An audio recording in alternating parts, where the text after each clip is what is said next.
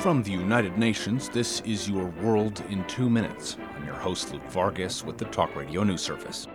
The Saudi Navy got a boost today, sealing an $11 billion deal to acquire 4 advanced warships from the American manufacturer Lockheed Martin.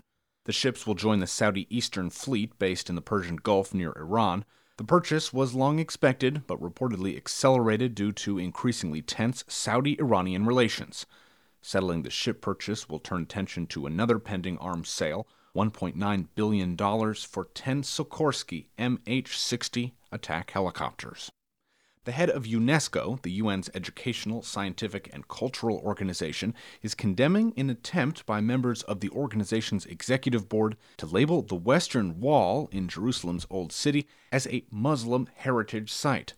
The resolution, much of which aims to condemn actions by the Israeli Defense Forces around the Al-Aqsa Mosque in recent weeks, was seen by Irina Bakova as having the potential to incite tensions in the region.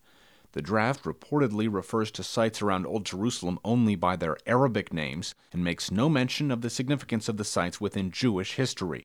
A statement released by UNESCO said that, quote, the protection of cultural heritage should not be taken hostage, as this undermines UNESCO's mandate and efforts. And there's a new government in Canada. The Conservatives of Prime Minister Stephen Harper are out, and the Liberals of Justin Trudeau are in. The result was a boost for critics of the Keystone XL pipeline and the Trans-Pacific Partnership trade deal. It was also welcome news for those gathered in Bonn, Germany for UN climate negotiations. Patrick Bonin is a climate and energy campaigner for Greenpeace Canada. Today is a great day for Canada. Now we have Canada probably back into the UNFCCC process in the climate negotiation. For more global news headlines, visit talkradio.news.com.